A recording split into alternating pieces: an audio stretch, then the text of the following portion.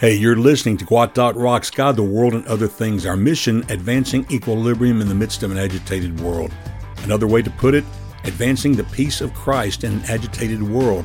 This is Season 10, Episode 201, title, Life's Sweet Song of Faith, subtitle, The Transcendent Melody of Faith. Unlike almost anywhere else on the planet, our American culture has done all it can to erase the thoughts of death from the minds of its aimlessly wandering citizens, more consumed with the hapless shenanigans of a fallen star, given the world of riches on a silver platter, only to be reduced to a broke courtroom jester feigning the distresses of a failed marriage, riddled with accusations of violent abuse that, even in this decayed culture, has rendered death nails in his theatrical coffin. Vast attention in the media to this, rather than acute attention given to the thing that matters most, living and dying well in the Lord. Behold the epitaph of those saints who died before the coming of our Lord. Google's dictionary, provided by Oxford Languages, defines an epitaph as a phrase or form of words written in memory of a person who has died, especially an inscription on a tombstone. Hebrews 11:13 says, "These all died in faith." It matters nothing how else they died, whether of old age or by violent means. This one point, in which they all agree, is the worthiest of record. They all died in faith. In faith they lived and died. It was their comfort, their guide, their motive, and their support.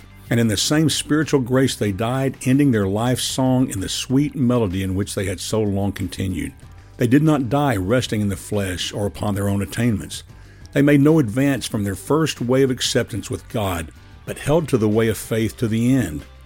Faith is as precious to die by as to live by.